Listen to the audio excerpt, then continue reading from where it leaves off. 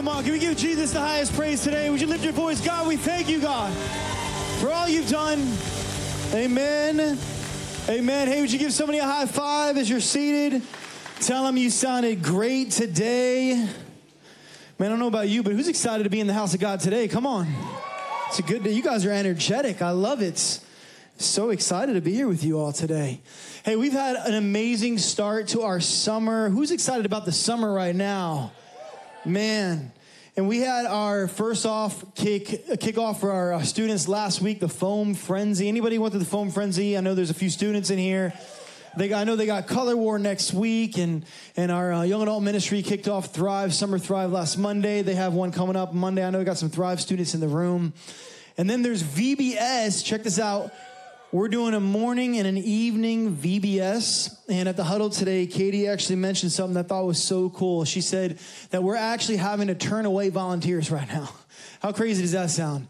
In the past, we used to beat the drum like, hey, and we always want people to volunteer, but so many people are wanting to volunteer. So many people are wanting to be plugged in that we're like overwhelmed with volunteers, which is an amazing thing.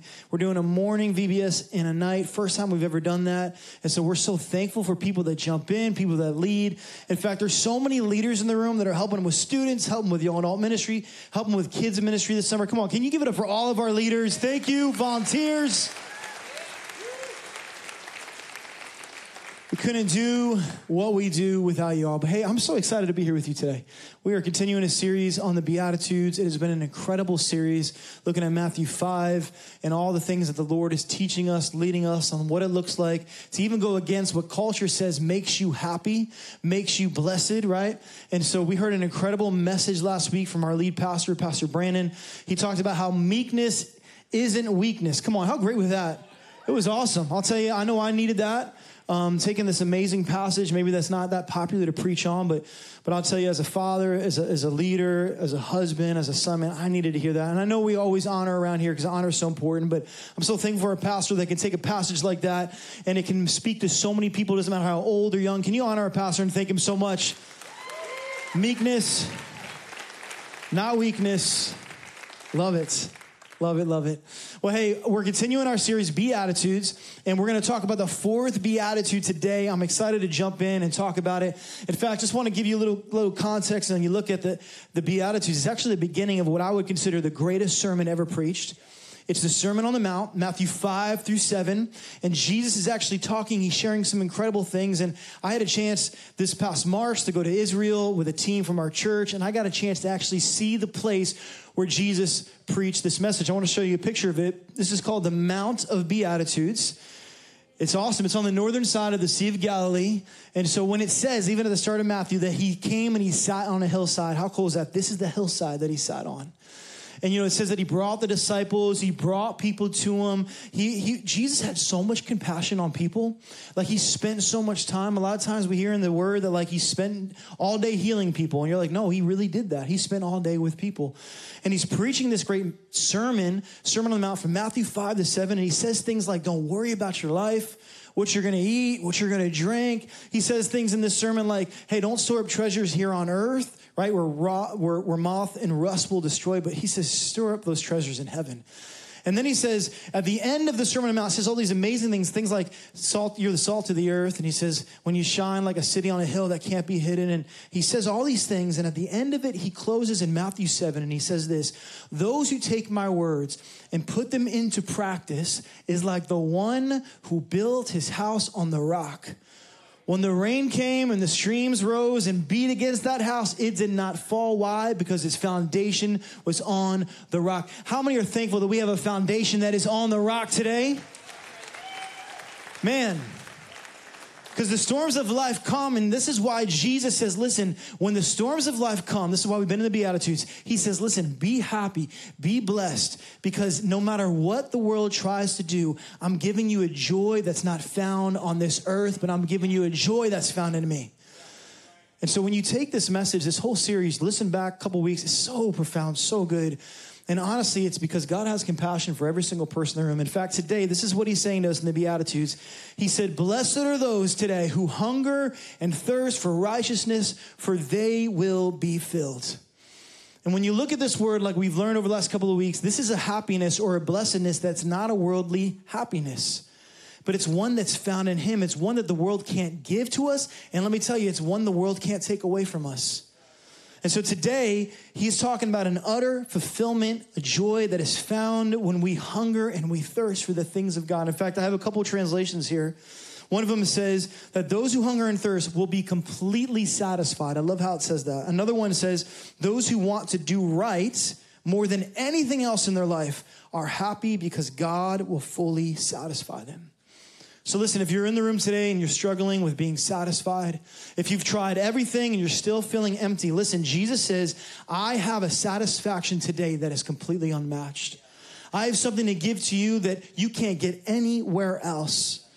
And Jesus uses this metaphor of hungering and thirsting, and I love it because, you know, there's a lot of times in our life, have you ever been hungry for something but you're not really sure what you want, right? Come on. You ever open up the fridge and like you see all the things in the fridge, you're like, man, I don't know what I want, but I don't want anything that's in here. Come on. And parents, how many of you been shopping before? I get this as a parent, and I come back home, we undo all the groceries, the kids run downstairs, they open the pantry, and they're like, there's nothing to eat in here. Or where are my Cheesecake Factory friends? Anybody love Cheesecake Factory around here? Come on. You got that 80-page menu, right, when you open it up, and it all looks good, but nothing really looks good at all. And you're like, come on, just bring the cheesecake. That's all I want right now. But the truth is this, right? We have options, but at times in our life, we don't want any of them. And this is a place, it's kind of a picture of culture now too. I mean, anything and everything, whenever you want it, is available. And the truth is this, we are on a pursuit of satisfaction, of filling ourselves with more and more of things. And God is saying, if you're looking for a meal that you'll never want to eat again, he goes, I've got a solution for you.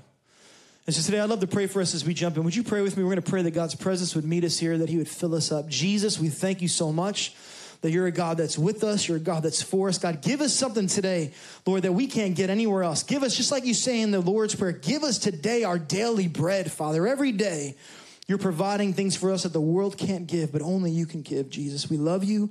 We ask this in the strong name of Jesus, and everyone says, amen.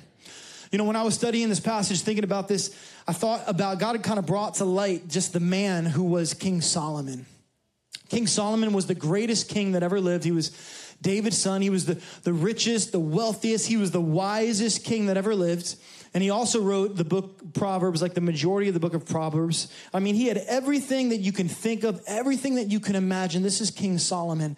But listen, he writes this miserable book at the end of his life called the book of Ecclesiastes. Have you ever read the book Ecclesiastes? Well, let me help you. It's a little depressing if you read it. You know, you watch this 12-chapter journey of a guy who literally tried every food in the refrigerator, and nothing satisfied him. In fact, in the very first chapter, he begins to talk, and he talks about how he had so much wisdom and wealth. He learned so many things, had so much knowledge and understanding, went to every school he could, had every degree. And this is what he says right here. He says, for with much wisdom comes much sorrow. The more knowledge, man, the more grief, he says. Pretty much, he says, I've lost my innocence because all I've ever done is learn.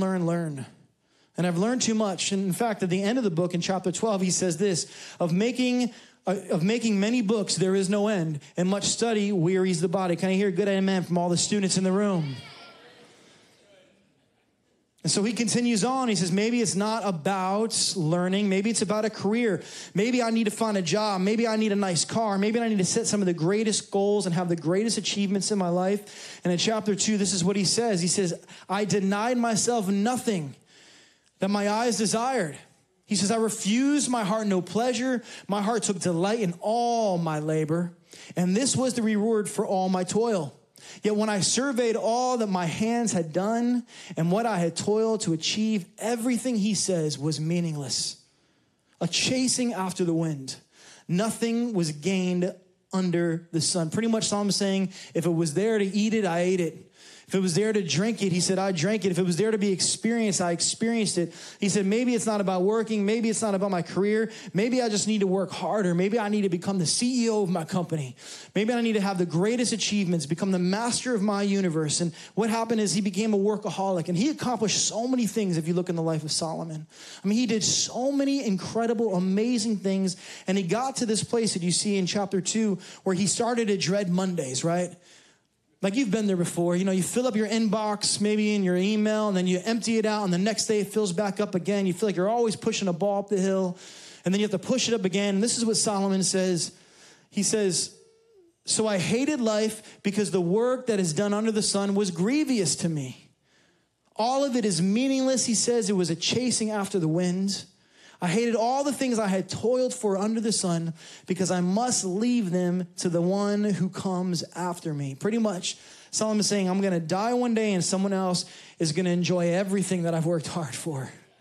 He's like, and I've worked hard for a lot of things. And maybe he thought, you know what, maybe it's not just about working hard so I can save up. Maybe I'm going to invest my money so my money can make money, and I'm going to buy the finest boats. I'm going to find the nicest real estate. I'm going to have the nicest clothes. And this is where he comes to, and he says this, whoever loves money never has enough.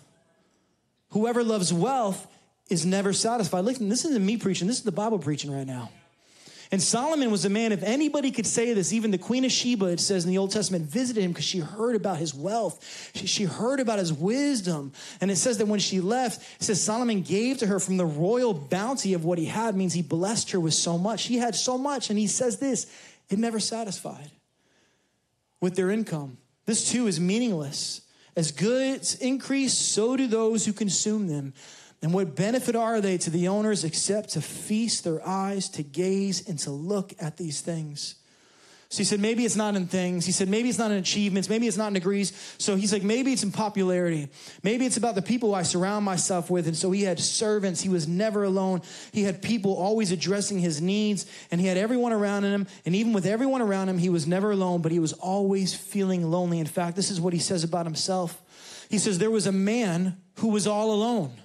He had neither son nor brother. There was no end to his toil, yet his eyes were not content with his wealth. And so he really got to a place where he's like, you know what? This is what's going on. I don't know what to do. So he went then to, it says, wine, women, and music. He began to party. He began to have all the festivals that he could. In fact, I love how 1 Kings says it about him. It says that he had 700 wives of royal birth and 300 concubines. Come on, how many know that's a sermon for another day right there? I mean, he did everything that he could ever imagine, and he writes this depressing book. But let me skip to the end of this chapter, and honestly, let me skip to the end of our life. Because there's going to be a time when our searching ends for something that satisfies us. And here's where Solomon ended up. This is what he says after 11 chapters. He finishes it, and he says, the last and final word is this: fear God. Do what he tells you, and that's it. I feel like we can just finish the sermon right now. I can walk off. We can go have our Father's Day barbecues. And I mean, this is the word of God preaching to us today. Fear God. Do what he says. You know, when you think about fear of God, it's a very interesting thing. I think it doesn't mean in his culture something that it means in ours. For us, it equals like a mad God. I think a lot of times we have this mad God philosophy. Like, man, I messed up. God's mad at me. And the truth is this, maybe this is for one person in the room, or maybe this is for everybody. Listen, God is not mad at you, okay? I mean, God loves you that he sent his only begotten son, that whoever believes in him has everlasting life. In fact, listen, the wrath of God has been swallowed up because of what Jesus did on the cross. And now the blood of Jesus washes our sins. How many are thankful that Jesus came so that we can have life and relationship? You know, in fact, Jesus actually uses a word in the New Testament when he's quoting Deuteronomy, and he's going through the temptations, and Satan's speaking to him, and he uses the word fear, and he changes it to the word worship. And I think this actually gives us really good commentary of what the fear of God looks like. What it means is it's a deep respect. It's an honor. It means you actually want to approach, but when you do, you bow before God in reverence. And you get as close as you can because he's an awesome God. And when you get there, you listen to his words. You apply them to your life. You do what he says. And you're like what? The one who built his house on the rock. When the streams come and the circumstances and the situations and the conflict and the storms of life come, you know what happens? They beat against that house, but it doesn't fall. In fact, Solomon says this. He says, eventually God is going to bring everything that we do out into the open, and he's going to judge it according to its hidden intent, whether it is good or evil. So pretty much what this says is we will one day stand before God, and we will give an account to the life that we lived. We will give an account to the way that we stewarded our life. We will give an account to the things that we tried to satisfy our life with. And basically what Solomon is saying here is, if you're searching and you still haven't found what you're looking for, he says, fear God, worship God, and get close to him and live the life that he always wanted you to live.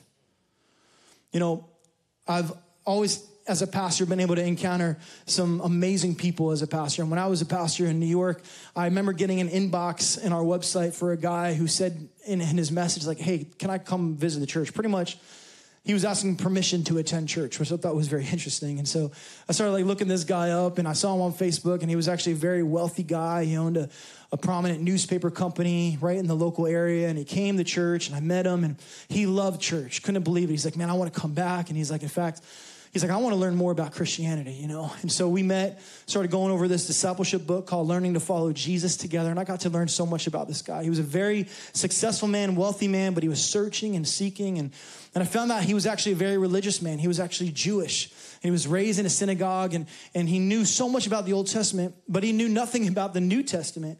And I remember one day I asked him, I said, hey, Brett, so tell me, like, why didn't you ever read the New Testament? You know so much about the Word of God. Why don't you read the New Testament? He's like, I wasn't allowed to. Like, that was not okay. And I was like, that's strange because, you know, Jesus was Jewish. And he's like, no, he wasn't. And I was like, yes, he was. I was like, what do you think Jesus was? He's like, I thought Jesus was Italian. And I'm like, why'd you think he was Italian? He's like, I don't know, the Roman Catholic Church. You know, I thought all the disciples were Italian. And I tell you, it was so cool just seeing the scales fall off his face when he learned more and more about Jesus. And it was so incredible just to see this hunger just develop inside of him. And he learned more and more about who the Lord was. And I mean, in New York, not a lot of people know about Christianity and church. So it's very common you'll encounter people that don't even really know who Jesus is. But this was one of my favorite ones.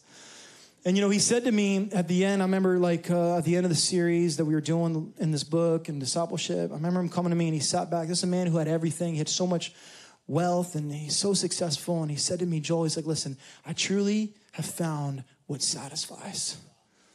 And I remember that to this day, he's still living for Jesus, man. He's got such a great testimony. And it made me think about this quote St. Augustine said, and that's this: thou hast formed us for thyself, and our hearts are restless. Listen, our hearts are restless till they find rest in thee. And I want to make an appeal to you all today to take the advice of this fourth beatitude. What would it look like if you had a hunger and a thirst? You're at the refrigerator door of life and you're looking for the best meal that you could ever have. And the only thing that truly satisfies is Jesus and his righteousness. And the Bible pretty much says this in Proverbs. It says, whoever pursues righteousness and love will find life, will find prosperity, will find honor. So what is it? What keeps us from having a hunger and a thirst for righteousness? What are the things that will try to satisfy us that really aren't meant to satisfy us? Jesus in actually John chapter 10 says it very plainly to us. He goes, be on alert, for there is a great adversary, the enemy himself, who seeks to steal, to kill, and destroy. This is his game plan. So he's going to fabricate things in our life that make us feel like we're being nourished when really we're never satisfied. In fact, we're longing for more and more of something that is fake and fraud and not of Jesus. In fact, Jesus says at the end of that, he goes, listen, I have come to give life and life to the fullest.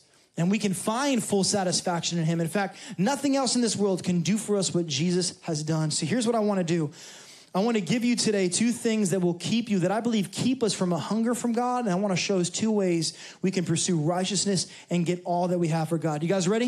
Yeah. All right, we're going to jump into this. Here's the first thing that keeps a hunger from God. And it's this: we fill up on the wrong things. Come on. Like you already ate, and even though there's a good meal waiting for you, you already ate something that's not going to satisfy you, right? And it really isn't what God wants anyways. It's like going to the gas station.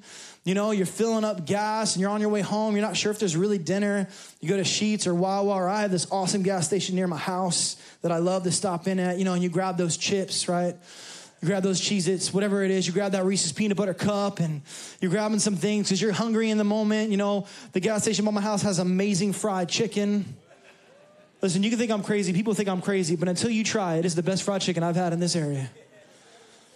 But it's still fried chicken. It's still greasy. And you're taking this food and you're eating on the way home, and you know the Cheez-Its are coming down your face, and you got a little bit of that chocolate in your beard, and you pull up to the house and you find out that dinner is ready.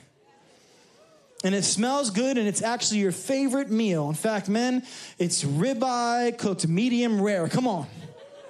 I know I'm making you hungry. Somebody introduced me to medium rare for the first time, and I about lost my mind. I've always been cooking it medium. And you pull up, and you smell it, and you know what it is, but check it out. You're not hungry anymore. And so you come to church, and you're like, okay, what do they have for me today? Because I'm already feeling a little bit satisfied today. Or you step into the presence of God, and you're like, okay, how long is this going to take? Because I got a lot of other things that I have to do right now. You know, that's why mom always says before dinner, she's like, listen, don't eat before dinner. Like, save your appetite. Or you go to the restaurant that has the great bread that they bring out right before the meal. Come on, you know what I'm talking about, that fresh bread. You got that oil dipping sauce that you're putting in, and you're like, I'm just going to have one piece. Whatever, you're not going to have just one piece. If you have one piece, I want to meet you after service, and I want to know about your discipline, because it's not going to be one piece. You're going to wait, and you're going to have another piece. And so sometimes what happens is we fill up on the wrong things. And sometimes I think the wrong things in our life can actually be sinful things. And the truth is this, is sin tastes good, but it never really satisfies.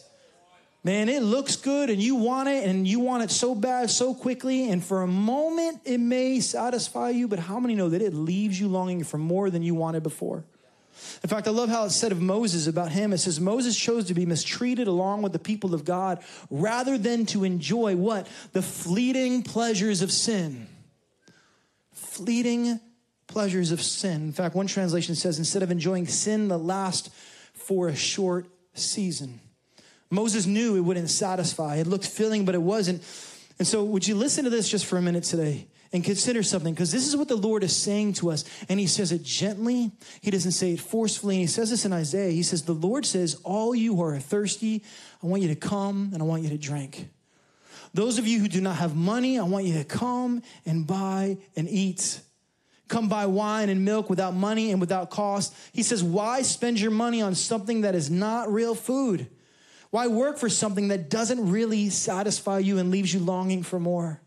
He says, listen closely to me, and you will eat what is good, for your soul will enjoy the rich food that satisfies.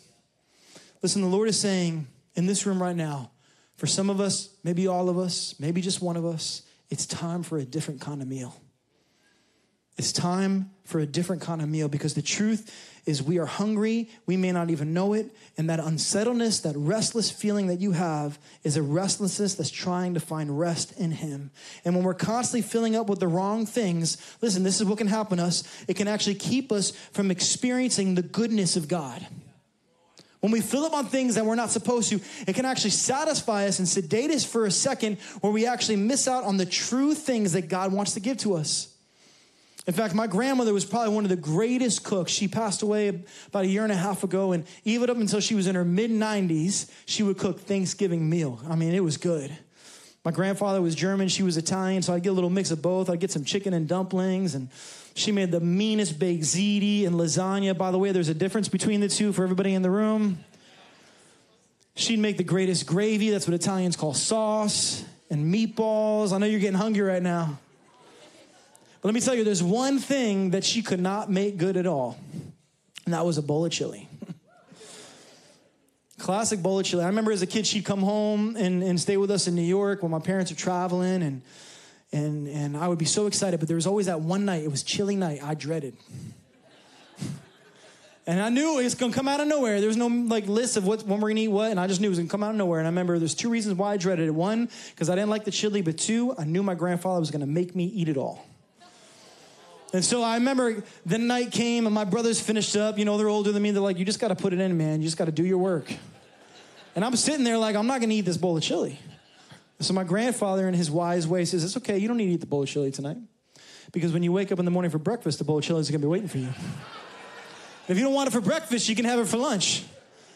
You're going to eat this bowl of chili at some point before you eat anything else.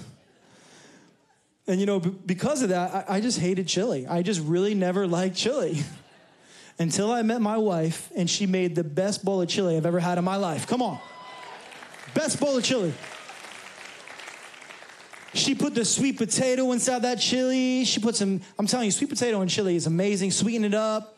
She put those spices in there. She put the best kind of beans in. She put some turkey meat in there because she knows I'm trying to watch my weight all the time. And doesn't matter what it was, but man, I'll tell you, my wife's chili is the best chili. I don't care if it's winter or if it's the hottest day in summer. I will eat that bowl of chili because it is so, so good. In fact, the Bible tells us this. It says, taste and see that the Lord is good.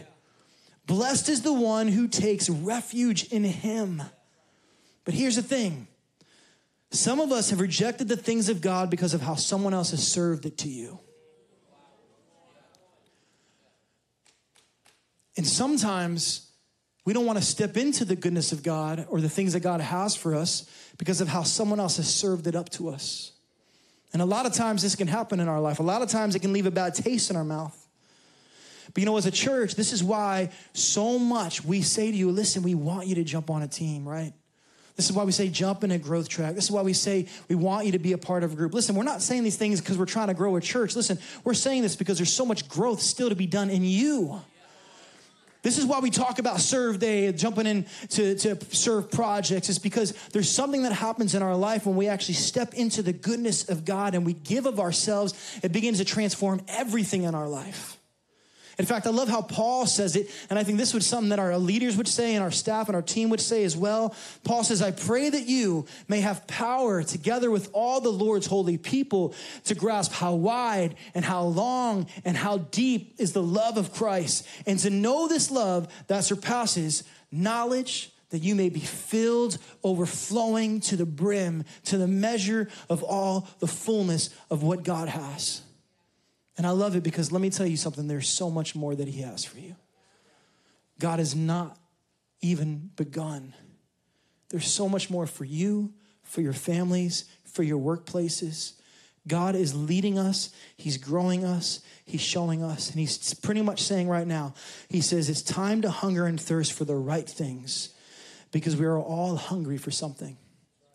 In fact, Ecclesiastes chapter 3, Solomon says it. He says that eternity has been written on the heart of every single person.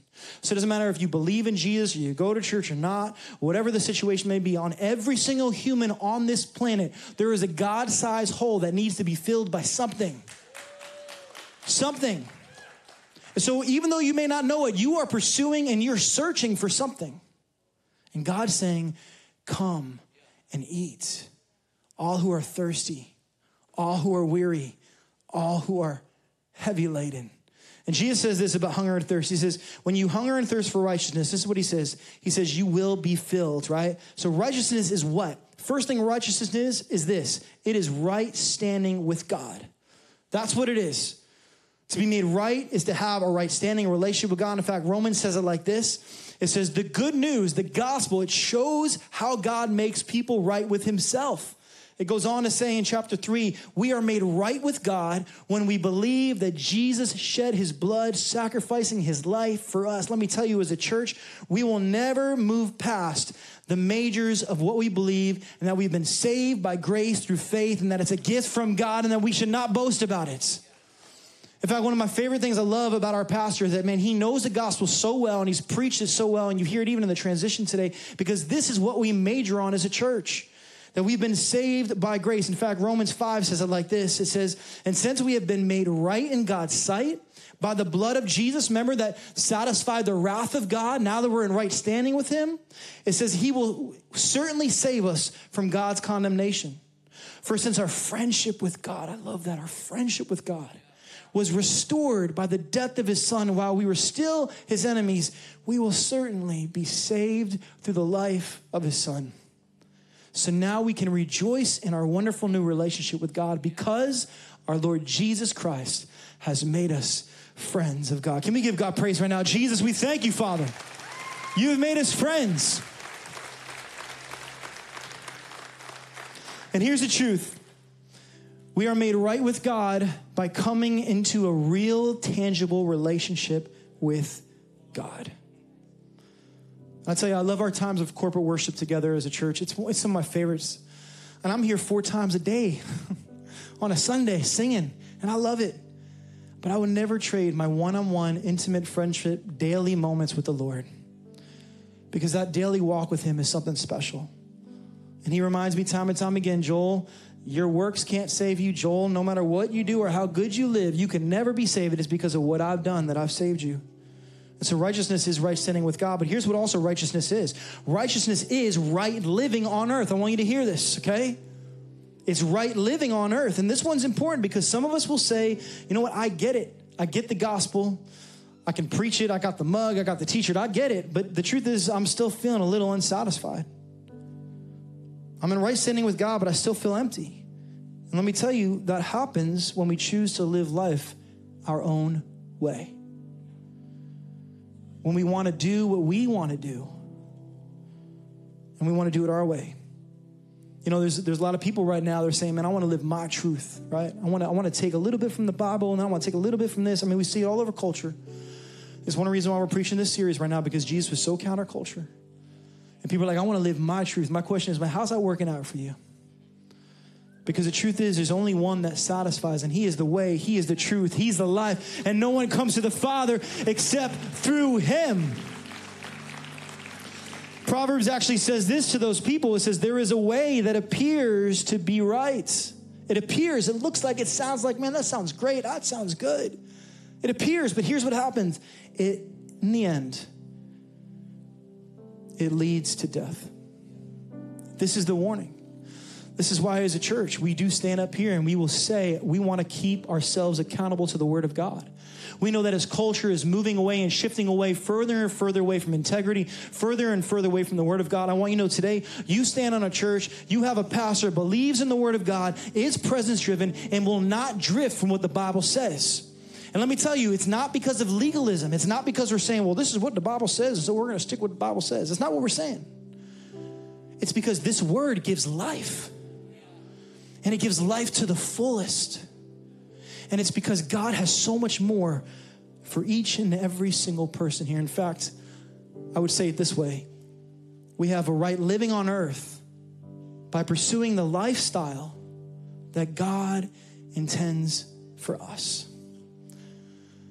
Solomon says, fear God. Come close and do what he says. Jesus preaches the Sermon on the Mount, and at the end he says, take my words to heart. Don't just be wowed by them. Don't just write them down and close the book and leave it for another day. He says, apply the words. And let me tell you, when the storms of life come, you will have a foundation that can weather anything. You know, I'll tell you, there's a story in the Bible I love to close with that I absolutely love. It's a time when Jesus is with his disciples, and they leave and they go away, and pretty much they're going shopping. And as they're shopping, Jesus is by himself. He goes to a well and he meets this woman, and he says to her, hey, can I have a drink? And it's very interesting because this woman was a Samaritan, Jesus is Jew, and you know, Jesus is a man and she's a woman. And so this is like counterculture. And Jesus in his amazing way just totally crushes the racial and gender barriers. He says, can I have a drink? And she pretty much is like, yeah, you can have a drink. You know, at first she's like, why are you talking to me? And so she's like, yeah, you know, you can have a drink. And so Jesus said, well, the real question you would ask is a drink for me, because the drink that I have would give you a thirst where you would never thirst again. And so she says, I want that drink. He's like, great. He's like, go grab your husband. And she's like, well, I don't have a husband. He's like, you're right, you don't have a husband. You actually have 5 husbands. And the one you're living with right now is not your husband. He pretty much is like calling out her book of Ecclesiastes that she's writing.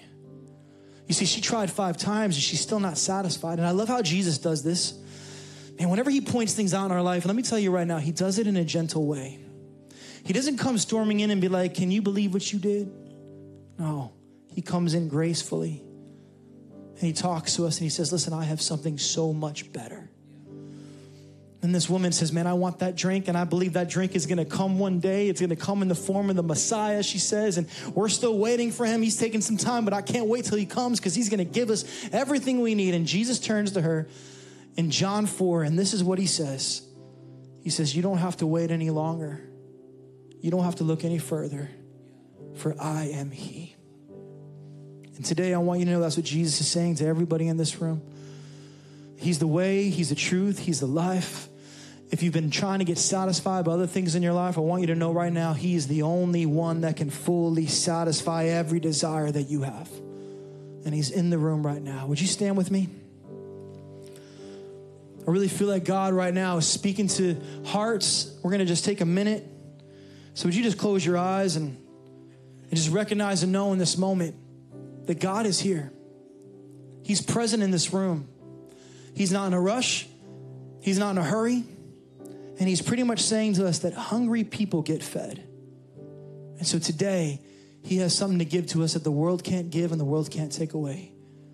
So would you just lift your hands right now like you're going to receive something? Jesus, I pray over every person in this room, every family unit that's represented, every father, every mother, every son, every brother, every sister, every child in this room, God, I pray they would recognize and know they can come to the well that never runs dry. They can come to the one who has more than we could ever ask or imagine. They can come to the one that can fill them up to overflowing, that will create even a greater hunger for more things of God. In fact, God, I pray that over every family in the room, that God, every child, every teenager, God, would have a hunger and thirst for you, Lord, that would rock this city, God, that would rock this region, Father. There'd be a hunger and a thirst for righteousness where people would walk around and say, what is different about this man? What is different about this woman? There's something that they have that I don't have. And so, God, I pray for that hunger and that thirst. And so, Jesus, as we lift our voice and we worship you, God, may we recognize and know that, Lord, you are filling us up, God.